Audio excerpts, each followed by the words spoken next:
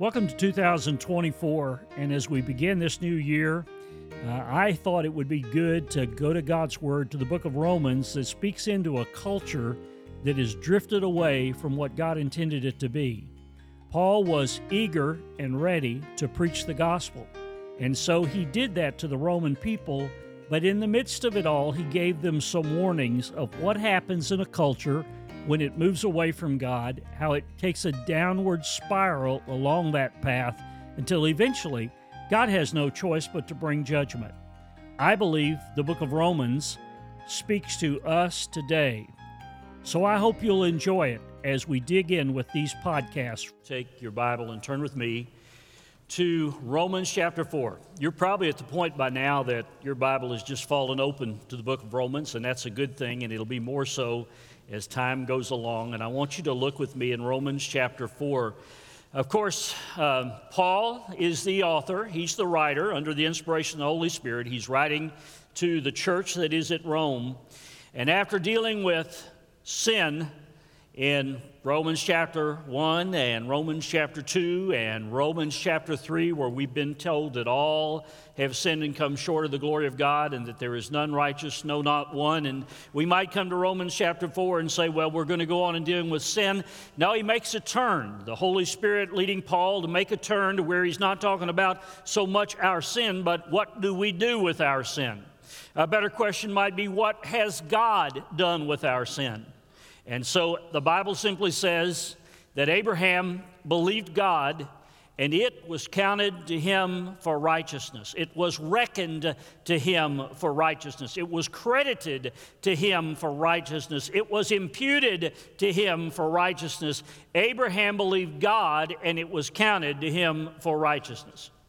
Now, I didn't know this until this week. That I read something this week that I did not know. Of course I know that Jesus Christ is the most often mentioned name in the New Testament. But the second most often mentioned name in the New Testament is not Paul. I might have thought that. It's not Peter.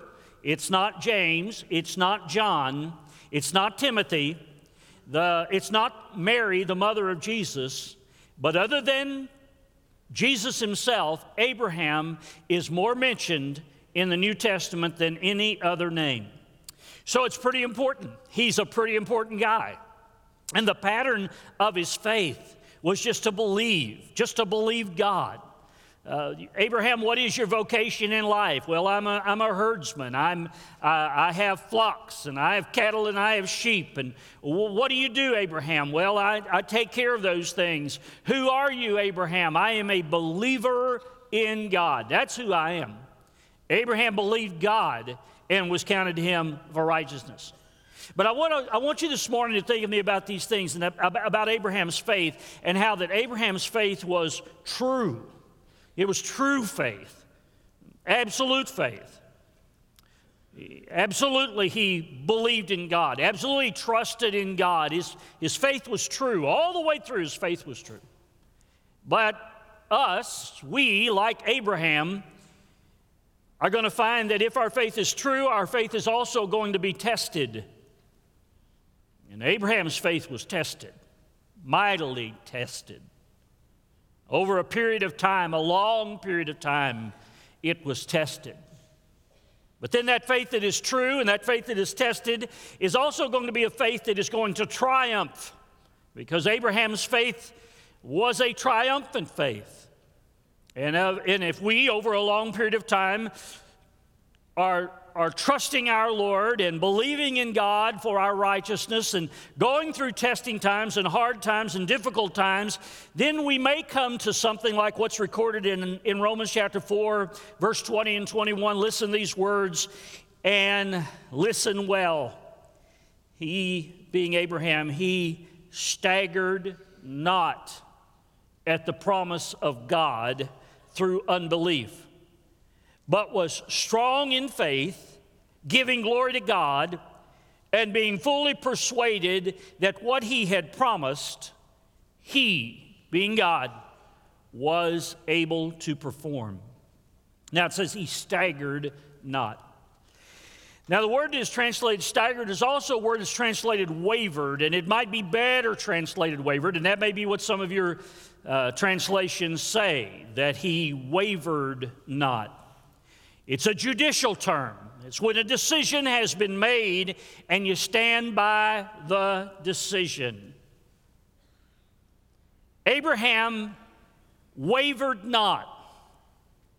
From the time that God made a covenant with Abraham out in the field, from the time his sacrifice was offered, from the time that Abraham looked up into the stars in the heavens, and God said to Abraham, how many stars do you see? So shall it be, the number of offspring that you're going to have. I will make of you a great nation, Abraham. Now, all of us have had news that has brought us to the point where we've staggered.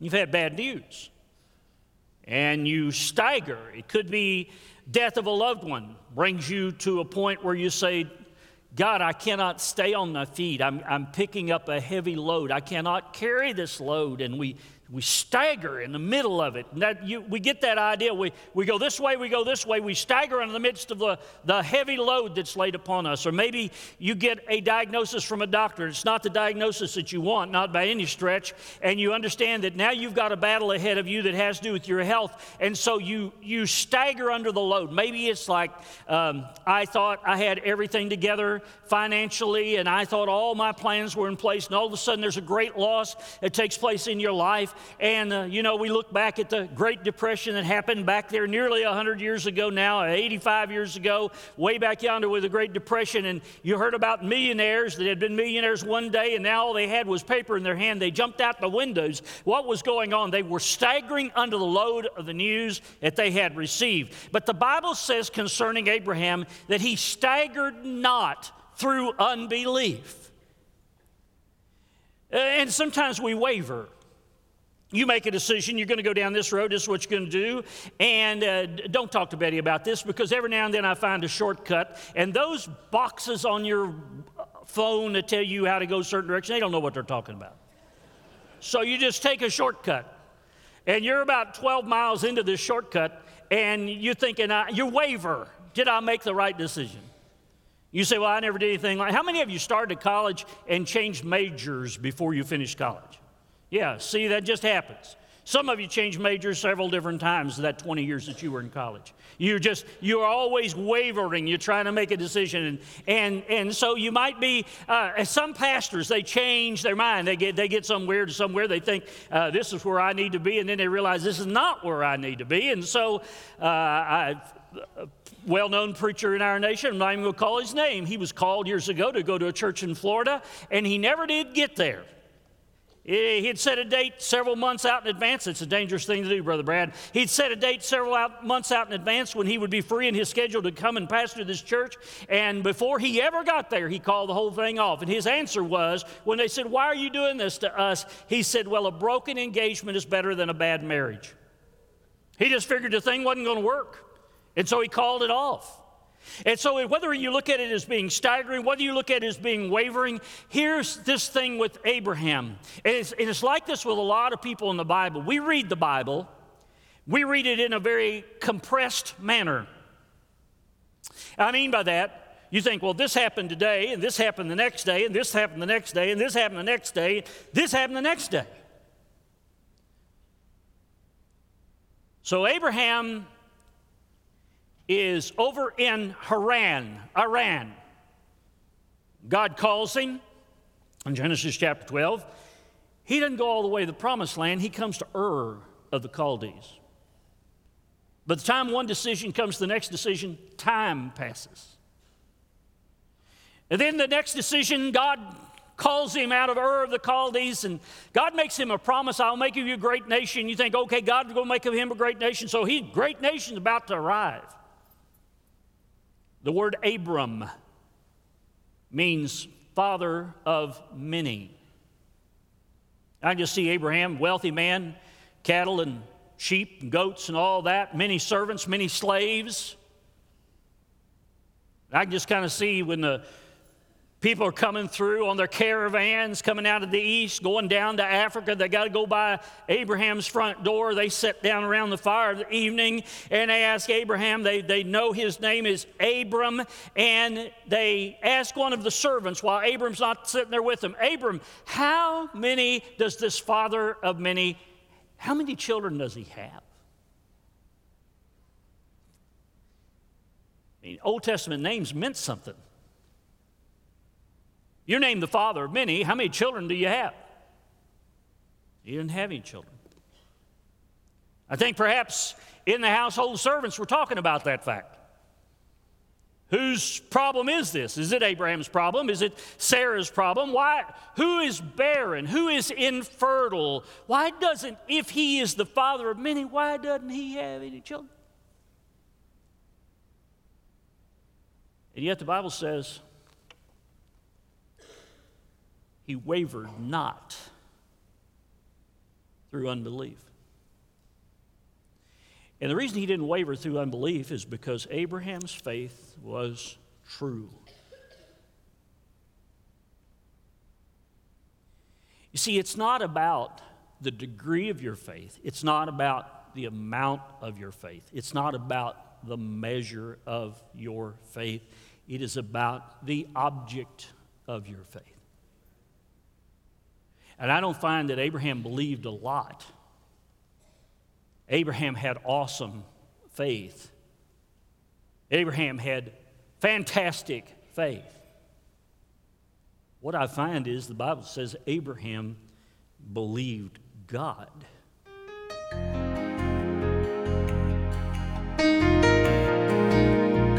Hello, this is Monty Schenkel, and we sure appreciate you listening to this podcast. This is a new effort on our part from Take Heart Ministry. A little over a year ago, we began Take Heart Ministry with the intention of telling people by means of radio and also the internet and now by podcasts that they can take heart because Jesus cares for them. If you'd like to know more about us, if you'd like to check our ministry out, you can go to takeheart.org. If you would like to personally contact me, you can write to Monty Schenkel or you can write to mschenkel@takeheart.org. Thank you for listening, and now back to the podcast. Several years ago, we were coming back from Romania. A group of us had been over there. You've heard me tell the story of how I sat down by a young lady, or a young lady sat down by me, but we didn't have any choice. There we sat. And somewhere over the Atlantic, we began to talk about this whole thing of faith and believing, and she's talking about that she needed to be baptized and talking about faith and how to understand faith. And the only thing I could tell her was, it's not that I have to have a whole lot of faith. I get on an airplane and people will say to you, have a good flight. And I always reply this very same thing. It's not important that I have a good flight. Kids around you be screaming, and you're eating plastic food, and that's with plastic utensils, but plastic food too, the whole deal. And so, but it's not important that I have a good flight, but that man or that woman that's in that cockpit, it's very important they have a good flight. Because they have a good flight, it's all good. We get on the ground, it's all good. Griffith Thomas said, God's ability is the foundation of faith's stability. God's ability is the foundation of faith's stability. He staggered not at the promise of God through unbelief. Hudson Taylor, the great missionary, said, having faith in God is equal to holding on to the faithfulness of God. The issue is not how much faith you have. The issue is how big a God we have. We're holding on to the faithfulness of God because, you see, he staggered not at unbelief. It was not unbelief. There was not unbelief there in his heart. He had a true faith in God. I love John Phillips, a great commentator, and he wrote these words. He said, he weighed the human impossibility of becoming a father against the divine impossibility of God being able to break his word, and decided that if God was God, then nothing was impossible. The issue is not whether or not his faith might falter. The issue is that he had faith in a God who would not falter. He staggered not at the promise of God through unbelief, but was strong in faith, giving glory to God, and being fully persuaded that what he had promised, he was able to deliver. There's that word able. It reminds me, not of Cain and Abel, but it reminds me of the 3 Hebrew children who stood outside Nebuchadnezzar's furnace, and they were about to be cast into the fiery furnace, and they said, whether or not God will deliver us, we don't know, but we know he is able to, and we will not bow down and worship your God. In this case, the Bible says his body was as good as dead. Sarah's body was as good as dead, and his God was able. It says here in verse 17, as it is written, I have made thee a father of many nations, before whom he believed, even God, who quickeneth the dead, and calleth those things which not as though they are, who against hope believed in hope, that he might become the father of many nations, according to that which is spoken, so shall thy seed be. So here's what we have. We have a hope against hope. We have a body that is dead that needs to be resurrected. His body, Sarah's body. Not 1 ounce of life is left in those who don't know Christ as their Savior. There's not 1 ounce of life in you if you've never trusted Christ, and we would look at you and say, it is impossible that you could ever live. It's impossible that you would ever have this kind of hope. But in Jesus Christ, the dead can rise again. Your faith needs to be true. Not only was Abraham's faith true, Abraham's faith was tested, obviously. Not fully seen or known. Faith is not fully seen or known until it's tested. You don't really know how much faith you have until it's been put to the test. And we would think that the hardest thing in life that we run up against is when we realize our own inability and we realize our need to be saved and we call upon the Lord, and then there is instantaneous salvation like that. That's the greatest measure of faith as you face that test. But let me tell you, when you move from instant salvation to slow sanctification over a long period of time, that also requires faith. You think the greatest thing in faith is when I come to know Jesus Christ, my Savior. That's an awesome thing. That's a wonderful thing. But I'm saying over the long period of time to walk with the Lord, your faith is going to be tested. Reckoned righteousness becomes revealed righteousness in our lives. We begin to become the thing that we possess on the inside. What's down in the well begins to come out in the bucket. But it takes time. Look at Abraham's life. Genesis chapter 12, Genesis chapter 13, Genesis chapter 14, Genesis chapter 15. God makes a promise to Abraham in Genesis chapter 15. Then there's Genesis chapter 16, and then Genesis chapter 17. And God moves over a long period of time. Abraham maybe goes through his 30s expecting a child, his 40s expecting a child, his 50s, his 60s, his 70s, he's 80. You think his faith is not being put to the test over a long period of time?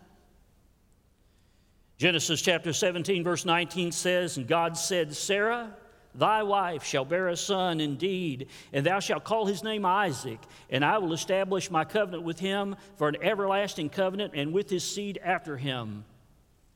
So with Abraham, over time, through trials, with tenacity, Abraham just kept believing God, believing the one who made the promise.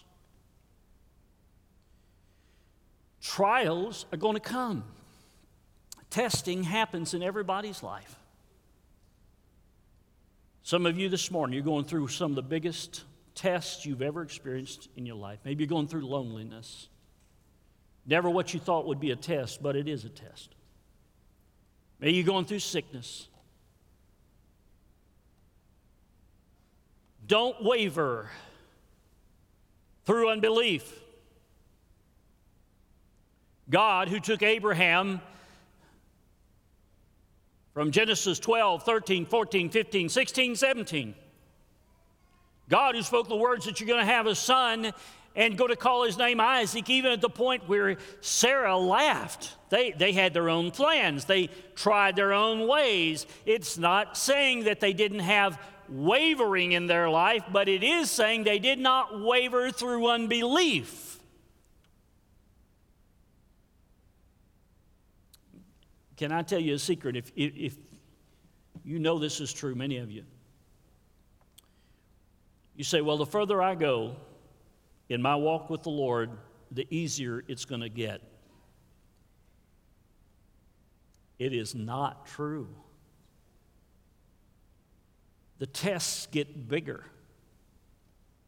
When T.T. Martin wrote God's Way with Men, and he talked about the whole measure of testing in our lives and how things come and troubles come and trials come, and we have the impression that by the time we hit age 60 or age 70 or age 80, then all those problems we had back there when we were just a young pup, we don't have to worry about those anymore. And all that, let me tell you, every set of problems, every bit of testing gives way to a bigger test. It's the process of development in our life so that the best day that Abraham would have in his life would be the last day that Abraham would have in his life. That's how God works in our life. He's in the process of growing us. Our faith must be true because our faith will be tested. And then Abraham's faith was triumphant. His greatest test was yet to come. So God says, I'm going to give you a son. I'm going to call him Isaac. Abraham and Sarah, Sarah had come up with this plan. Abraham didn't disagree with it. Sarah gave Hagar to Abraham and said, you two go make a child. And they did, and they called him Ishmael. But that's not God's plan. Isaac was God's plan. And so Isaac was given to them. Now everything's just rolling along. He has this son, he has Ishmael, and everything seems to be going pretty good. And then God lays before Abraham the greatest test that Abraham ever faced. More than all those years had passed without a child. God said to Abraham, I want you to take your son, your own. By the way, he said this, Genesis chapter 22, take thou thy son, thy only son, Isaac. Go to the mountains of Moriah and offer him there before me. His body was old, his body was dead, yet God promised a child, and God did it. Sarah was old, her womb was dead. God promised a child, and God did it. Dr. John Phillips said, we look at all that went on in Abraham's life. We find down there in Haran, God discovers his man, and in Ur of Chaldees, God detaches his man, and there in Israel, God develops his man. But then finally on Mount Moriah, God displays his man. Take now thy son, thy only son Isaac, and go to the mountains of Moriah and there him off. It was there, offer him up. It was there on Mount Moriah that Abraham's faith is fully on display. He obeyed God. Many of us have imagined through the years what that must have been like.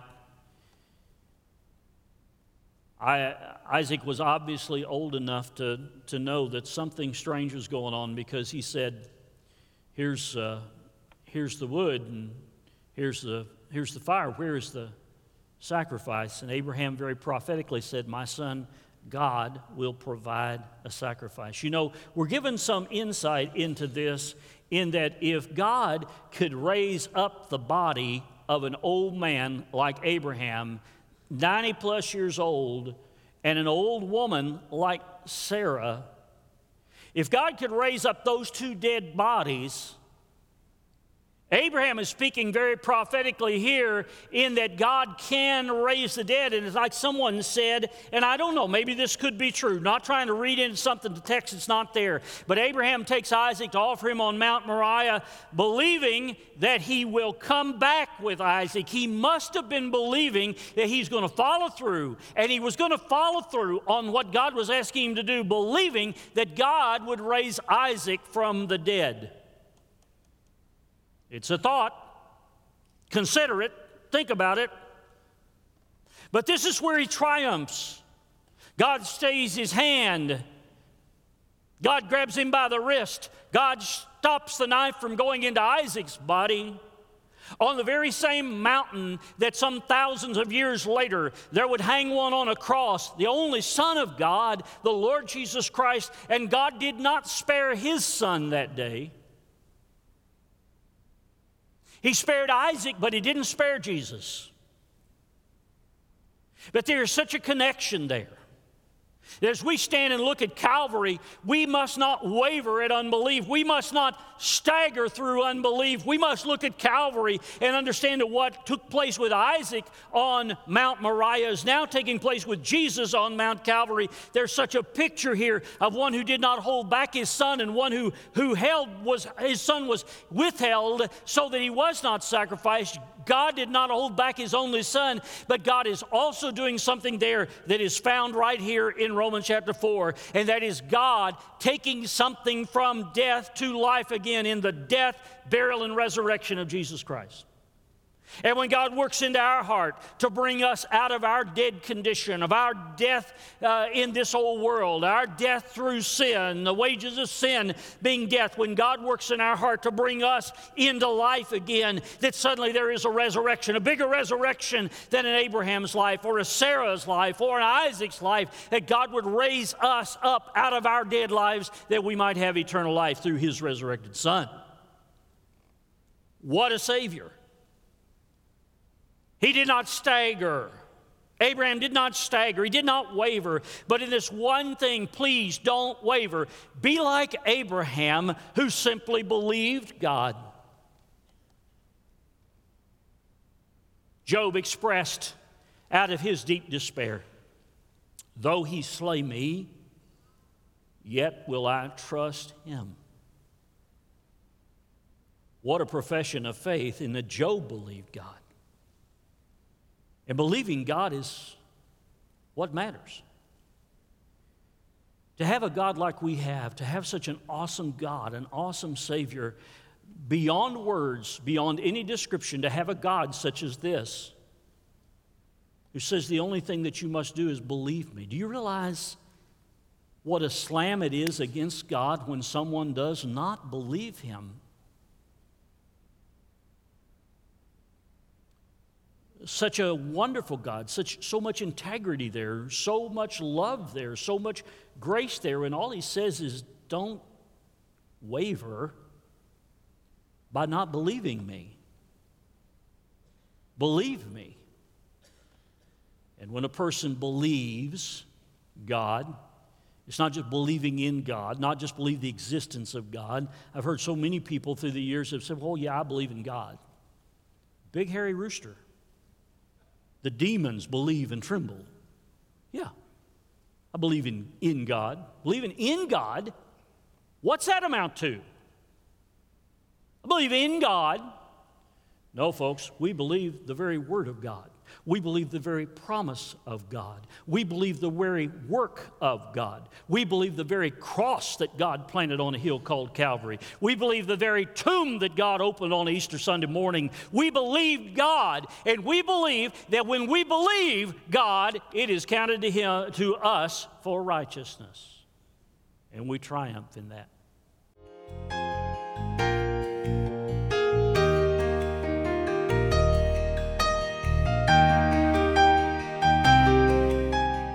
Thank you for listening to this podcast today. We appreciate you tuning in. We pray that this has been a blessing to you, and I pray that today you in your own heart can take heart because you know Jesus Christ is your Savior, and Jesus came to be the Savior of all who would call upon Him. And if today you've never trusted in Him, I encourage you to say, "Lord Jesus, come into my life, forgive me and save me." And God's Word says that whosoever shall call upon the name of the Lord shall be saved. Our purpose in all of this is to encourage you to know Jesus, to love Jesus, to grow in Jesus, and to take heart in Jesus. He cares for you.